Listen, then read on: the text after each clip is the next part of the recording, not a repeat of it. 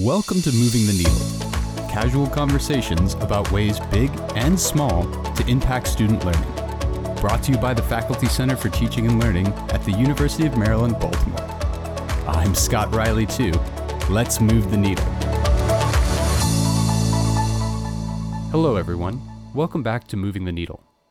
Recently, we explored some of the ideas surrounding research and education. After discussing the field with a broad scope, we kept talking and other questions started to emerge. What are commonly used quantitative and qualitative tools? How do they work? How can I use this in my field? I'm happy that Dr. Violet Kulo and Dr. Eric Belt have returned to offer their expertise in another discussion on education research. Dr. Kulo is an associate professor and program director for the MS in Health Professions Education program in UMB's graduate school. She was responsible for overseeing curriculum mapping, medical student assessment, and program evaluation in the preclinical curriculum. Dr. Kulo's research interests include instructional design, learner engagement, student assessment, and evaluation of innovative educational programs. Dr. Belt is a senior academic innovation specialist at UMB. In his role, he has taught courses and workshops centered on instructional design, interaction, engagement, and communication with technology. Welcome, Dr. Kulo. Welcome, Dr. Belt. Thank you both for lending your expertise on this topic. Thank you for having us. Excited to be here. So during our last conversation, we covered a range of concepts focused on educational research. Things like what is education research, what is learning theory, what to consider when constructing a study, and what tools are available for these studies. During that conversation, you both provided some examples of potential topics to study. I specifically remember wearable technology grabbing my attention. So I tried to piece together what a study would look like from the quantitative side and the qualitative side. I had some good ideas, but I felt like my designs were missing a lot of things. So I want to kick off our conversation today by providing a practical example that we can refer back to as we discuss some of the finer points of education research. The situation I came up with is Dr. Doe works in a teaching lab, and they want to introduce a new lab into their rotation. The equipment's expensive, and there aren't enough for the whole class to work on at the same time. So Dr. Doe really wants to ensure that the students are well prepared before entering the physical lab. After doing some reading, they discover some literature on instrument training with VR, wearable tech, and want to see if they can apply it to this lab. They acquire the necessary software that teaches the students how to use the equipment and a couple of VR headsets. The challenge is there's no literature for a lab setting or an instrument like this. So now Dr. Doe wants to conduct a research study to build confidence that this is beneficial for not only the lab in general, but the students as well. And previously we talked about quantitative and qualitative and mixed methods. And I want to really dive into what kinds of studies we can do with those methods. And so I'd like to start with Violet. If we could just talk again briefly about what a quantitative tool for education research is, and then maybe dive into some of the available tools and studies that you can do quantitatively on a situation like this. Thank you for that question. So a quantitative tool is what the researcher uses to collect data, and the broad name for data collection tools is an instrument. So for quantitative research, there are mainly two types of instruments that a researcher could use based on the question one is trying to answer. For example, if you're conducting a research in the classroom with your students, you can collect data using the end of semester exam or quizzes that you administer during the semester. But also you can administer a survey. So for classroom tests, there is content validity, which is determined by the subject matter expert, who is the professor who is developing the test. So to make sure that the test is actually measuring the content that was taught. Then after the test, an item analysis is conducted to get the reliability of the test, as well as the difficulty and discrimination of each question. So the hard questions that less than 50% of the class got wrong, and also that had poor discrimination, are usually deleted from the scores. And poor discrimination means that the high scorers for the exam got the question wrong, or the low scorers got the question correct. Then for survey questions, It starts with a literature review, development of the survey questions, then pilot testing the survey with a few individuals. You administer the survey and collect data and then analyze the data. So, and the validation process for the instruments, which this is the survey instrument, is conducted using factor analysis. And so this is done to determine the construct validity of the instrument. That is the extent to which the instrument is measuring a certain construct or constructs within the instruments. So when you conduct like a factor analysis, the results show certain questions like grouping together. So that implies that those questions are measuring a certain construct. So for example, there's an instrument called an interprofessional questionnaire. And this might be a good instrument to use in like a campus such as ours, which is a health professions campus. So the constructs for these instruments are communication and teamwork, interprofessional learning, and interprofessional interaction. So the other part of validating the instrument is the reliability of the survey that is determined by calculating the Cronbach's alpha of coefficient. And this measures how consistently the instrument reflects constructs that it's measuring by giving the same score if used over time or if it's used across different samples. Of both of these tools, the classroom exam and the survey, they have to meet a minimum reliability coefficient. So for example, the classroom test, it's a Cronbach's alpha of 0.70 is acceptable, but higher is better. But now for surveys, a minimum reliability coefficient is recommended to be 0.80. So those are the main two instruments for quantitative research studies. Really interesting. And I want to pull a couple of things that you said out there that made me think of questions about these instruments. One of them being the kind of the pre-validation of the reliability of your survey. You mentioned that you would do a pilot study with a couple of students. If I'm new to the education research scene, how many students, and I know this could vary, but how many students should I be looking for to measure whether or not this survey I'm going to use in my research is effective? Are we talking 5 students, 10 students? So I don't know that there's a specific number, but mostly I've seen like about 10 students. So if you're doing with a different sample, it's advisable to do the pilot study with the sample that is comparable to this actual sample that will take the survey when it's been pilot tested. Okay.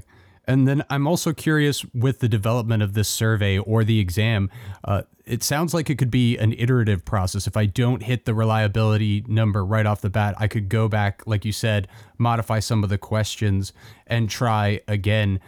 What are some of the things I should consider? Let's say I make the survey and it doesn't meet that, I think you said 0.7 factor that it needs to make. What are some of the things that I can go back and reassess on so that I can improve my survey before the actual research begins? So one of the things is to see, like I mentioned that when you're doing a factor analysis, there are questions that like hang together, so they mean they're measuring a certain construct. So there are some questions that do not meet certain criteria. So the factor analysis has criteria for questions that are good for the survey. So you can drop some questions that do not hang with other questions. So that means they're not measuring the construct you're trying to measure. So when you drop a question, it might improve the reliability, or maybe like when you can modify the question. Maybe it's not clear or to the people who pilot tested. So you can either drop it completely or modify it, then test it again to see whether the reliability improves.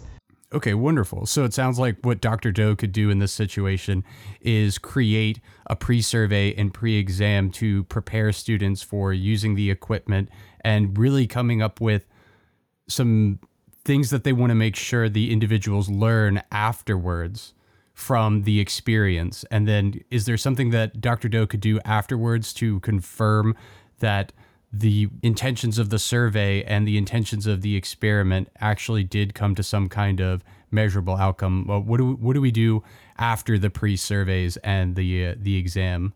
So for the exam, you run the item analysis. So the item analysis will show you the data question by question to see how each student performed on that question.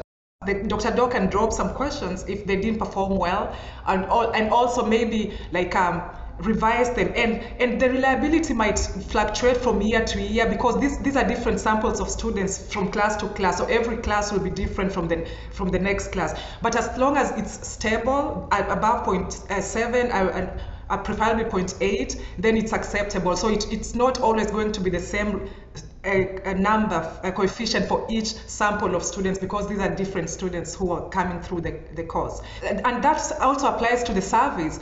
When Dr. Dawes maybe does like a validation of the survey, if they do it in different samples, the Cronbach's alpha might be different based on the sample. But the point is it needs to be consistent. So if it's consistently above 8, then the tool is valid to be used in other samples. Okay, great. I want to shift gears a little bit and discuss some of the types of studies that you could do quantitatively. Some of the things that I read were that there's descriptive types of studies, there's correlation studies, there's casual or causal comparative, and experimental. What does this study sound like it's falling under? To me, it sounds like it's an experimental study, but maybe you could shed some light on what you think it is. Okay, so there are various ways, depending on what Dr. Doe wants to investigate. So they could do an experimental study, but for experimental, they might group the students into three groups. So one group of students will be trained using the VR equipment.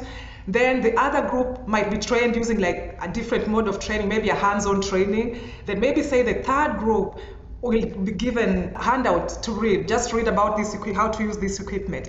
Then Dr. Doe would run a study and compare, so the prompt was for Dr. Doe wants to see if using this tool builds the students' confidence. So the instrument to use maybe like a self-efficacy instrument. So you want to see general self-efficacy, whether these instruments increase the students' confidence in using the equipment. And so the Dr. Doe would compare the self-efficacy scores for students in these three groups. So does the VR group have more confidence because they were trained using VR to use the instrument?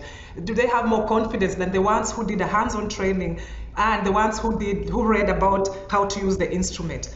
And so this disadvantages these other two groups because the one group uses the VR training, so they are at an advantage. So the Dr. Doe would just make sure that maybe later on after the study, these two other groups also get the training for VR, so they are at par with the other group. But also this could be an experimental study. So Dr. Doe wants all the students in the class to benefit from this training. So train all the students using the VR training, but also do like a self-efficacy survey for all the students. So this would be an experimental, and it's descriptive. You're giving like the change, if students say their self-efficacy improved. But for the first one, you do because it's experimental, then you're doing and maybe you randomly assign them to the three groups. So this is a true experiment because you randomly assign them. But if you do a quasi-experimental, then you don't randomly assign them. They can select which group they want to participate in.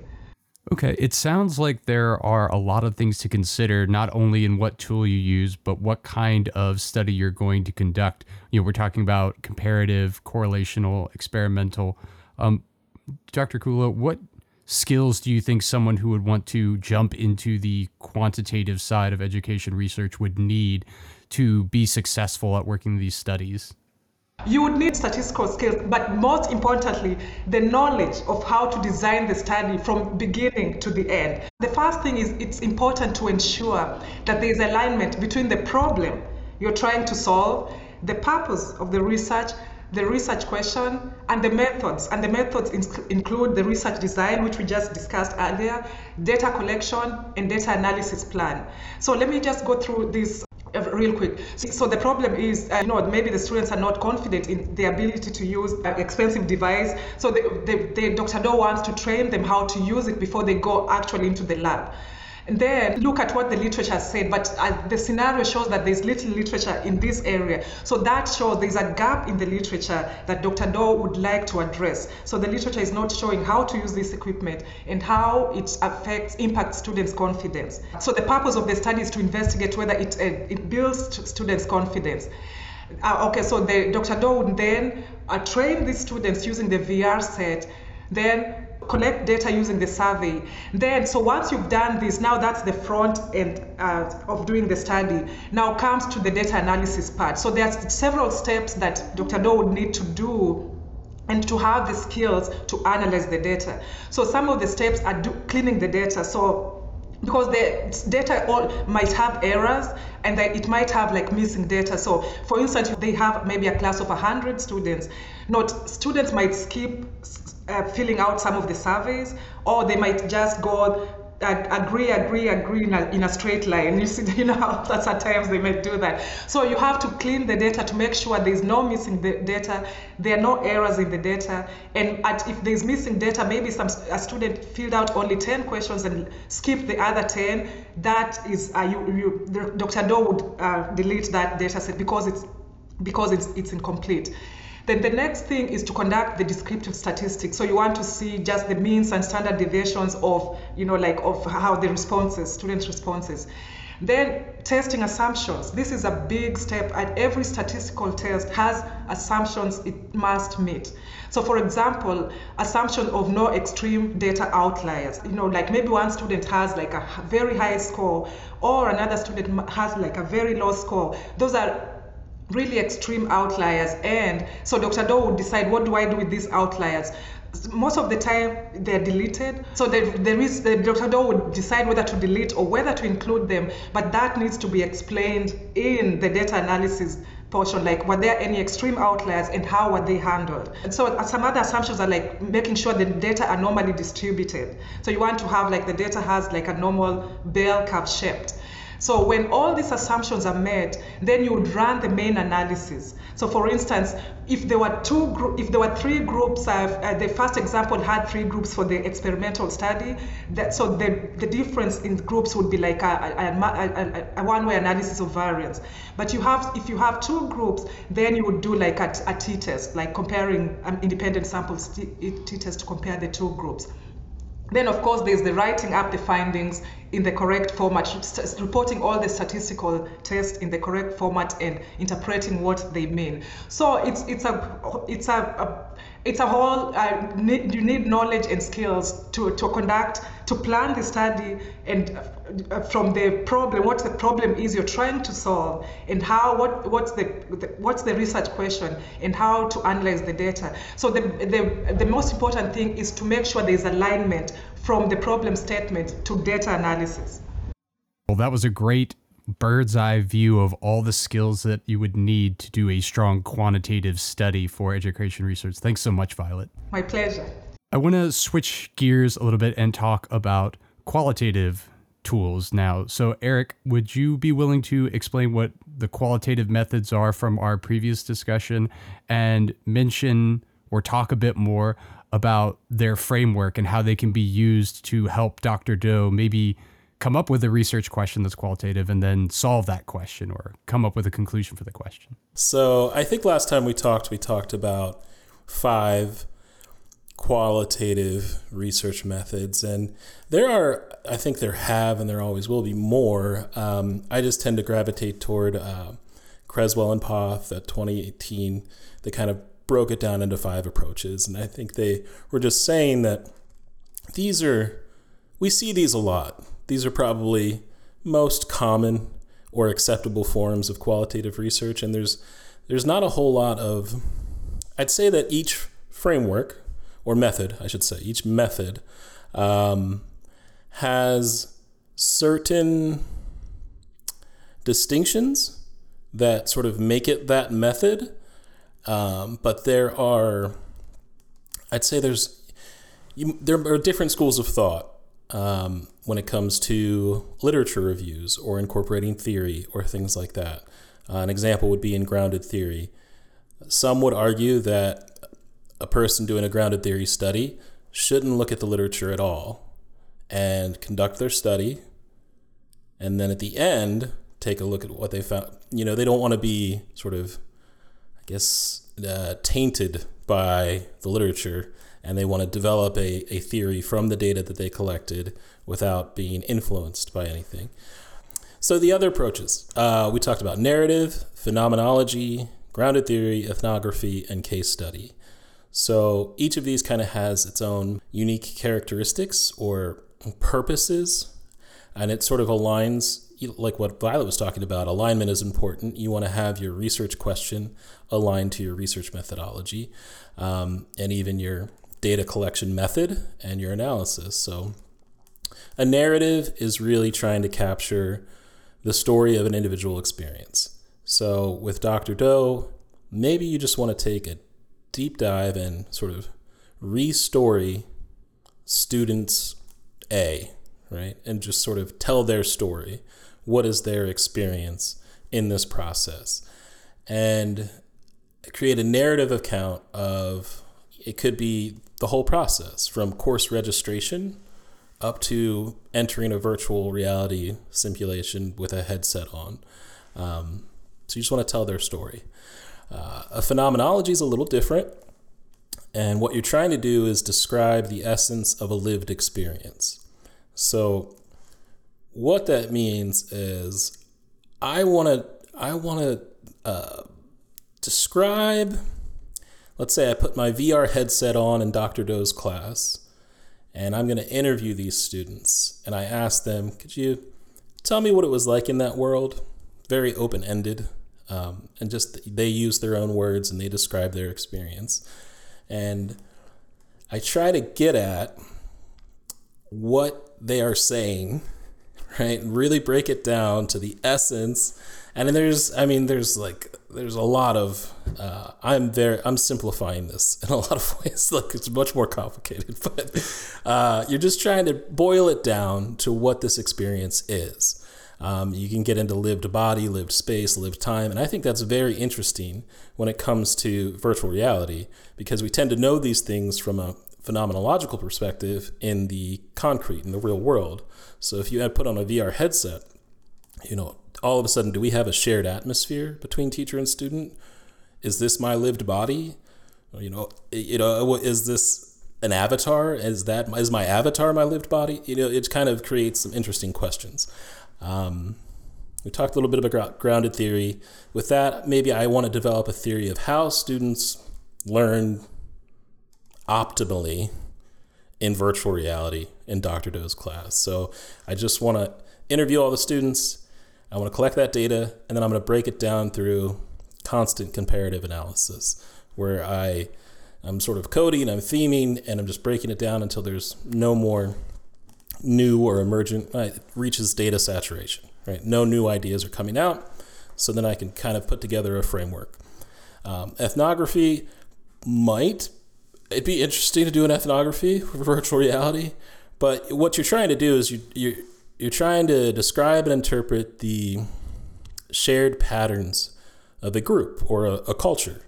So it could be, as an ethnographer, and the way you go about this is usually through observation. So it would be interesting in Dr. Doe's virtual reality environment if you were in your avatar, I guess, in a classroom, and you just sat in the corner and observed the other avatars interacting with each other. And you try to get at just interpret and describe how students in virtual reality interact with one another in virtual reality. And then the last one's case study. So you really want to take a deep dive into a case or multiple cases. And this could be an individual, a small group, an organization, a partnership. It could be even a community, a relationship, a decision process, or like a specific project.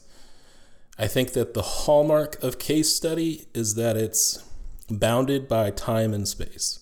So you kind of have to put some edges around what you are studying.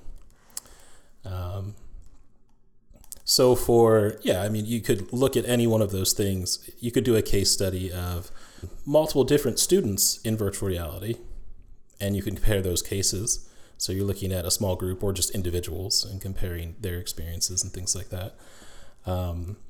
Or you could look at the decision process of students in virtual reality. That'd be interesting, I think. I feel like it must be kind of trying to orient yourself to, like, I don't know, something kinesthetic but it's not the same process that's happening in your mind. So it's a little, I don't know, distorted, I guess. Anyway, so those are some examples. Wow, that's such a departure for me as a scientist from like when Dr. Kulo was speaking about the quantitative side, I was like, yes, I understand all this. And now we're talking about these more nebulous, to me at least, nebulous or cerebral concepts of student perception, subpopulation behavior, things like that. And so you may have touched on this, but I'd like you to expand on it a bit more if you can. What are some of the outcomes from these types of studies, and how could they be applied in future education? I guess, how it can be used, there's not a direct correlation. I think Lincoln and Guba tried to put this in different terms, but when we talk about quantitative research, we're always, we're looking for validity and things of that nature. So how does rigor play out in qualitative research? We look for more of trustworthiness, maybe this is a bad expression, but like trueness to the method. You let the data sort of lead you at times. You look for transferability. So I could do a case study of students in a virtual reality lab with like Dr. Doe, and maybe I read the findings of that study, and I'll say, well, I'll give that a whirl in my classroom. So now now there's a future study that's being built off one. It's not necessarily that it's the exact same line of inquiry that's being advanced study by study, but it's advancing our understanding of teaching and learning in these environments. So with that in mind, what would you say are the skills that someone would want to hone or develop to be a successful qualitative researcher in the education space? Some of the skills I think that are most important, I can think of 3: adaptability, reflexivity, and commitment to the process. So adaptability in that it's sort of the best laid plans. So when I develop a qualitative research proposal, I might have thought this out to the best of my ability, and I have it all mapped out. And after I get through the first interview, or I'm observing something, I'm taking my first field note, I'm writing an analytic memo or something after an interview, things like that, I realize I'm not really asking the right questions, or what I'm proposing to research isn't necessarily being answered with this method. Or so you have to adapt to the situation and make changes. You have to let the data lead you at times, if not the whole time, I guess. That would probably be the best way. So there's adaptability. Reflexivity, I believe, is acknowledging yourself in the research process. So we kind of come to accept that I have experiences in this world and I'm part of this research process. None of this would happen unless I conceptualized the research question and started interviewing students or what have you. And my bias is already there. In a lot of other types of studies, we try to eliminate our bias. And I think that in this type of study, we're just really acknowledging it and being reflexive about the process. How might my interpretation or my experience with technologies or my sociocultural background or things like that influence what the questions I'm asking, how I'm analyzing the data, how I'm reporting the findings, things like that. So it's that I'm a part of it from A to Z, and I need to be reflexive throughout that process. And then the commitment to the process, I think of this as like a method actor, right? If you're going to do a grounded theory study, you got to commit to that process. If you're going to do a phenomenology, you have to, there's like each one of these, you have to really commit. If I'm going to do an ethnography, I need to go live in Australia for 2 years to try to study this small group of people. I need to commit to it. I think those are kind of 3 skills. Commitment, reflexivity, adaptability. With that last example, I'm very much sold on the skills for qualitative research. I have to go live in Australia for 2 years to make sure I'm committed to the process. I think I'll do a study in Hawaii or New Zealand, right? It's probably a bad example, but No. it's like, I forget, is it Jane Goodall, the anthropologist who did the studies of apes or something like that? I think that's right. Yeah, that's the idea, right? You're committing to this, and it could take time. And yeah, that's the other thing. Yeah, I guess you'd have to be willing to commit a little bit of time to any one of these 5 research approaches. So now that we have better understanding of both the quantitative approach and the qualitative approach, we're going to now kind of mix it all up and talk about mixed methods. If mixed methods are an approach where you pair both quant and qual tools together, is Dr. Do's scenario appropriate for a mixed methods approach? And how does one determine which tools to pick from both categories? This is for both of you. Violet, if you could start. It goes back to the question. So what are you trying to answer? So the mixed method approach is suitable when a quantitative approach by itself is inadequate to answer the question. The scenario saying that Dr. Do wants to see if using the instrument after the training will build the students' confidence.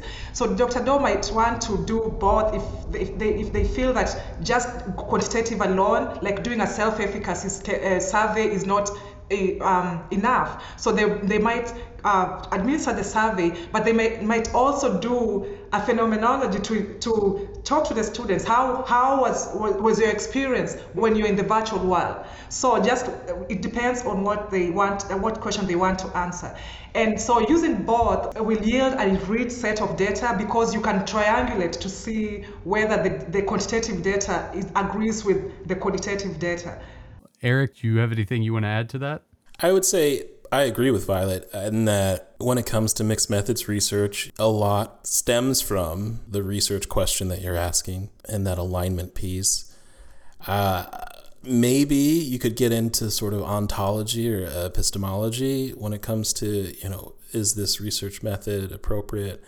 You don't want to do it just for the sake of doing it. I think that there's a common, this will enhance the quality of my research. I remember in grad school, me and all of my fellow students wanted to do a mixed method study because we felt we are committed to this process. We are going to do studies. We're going to change the world. We're going to do mixed methods because that is the most robust way to examine whatever. And you come to realize that it takes a lot of time, right? And from a qualitative research perspective, each one of those 5 that I was talking about, they are intense on their own.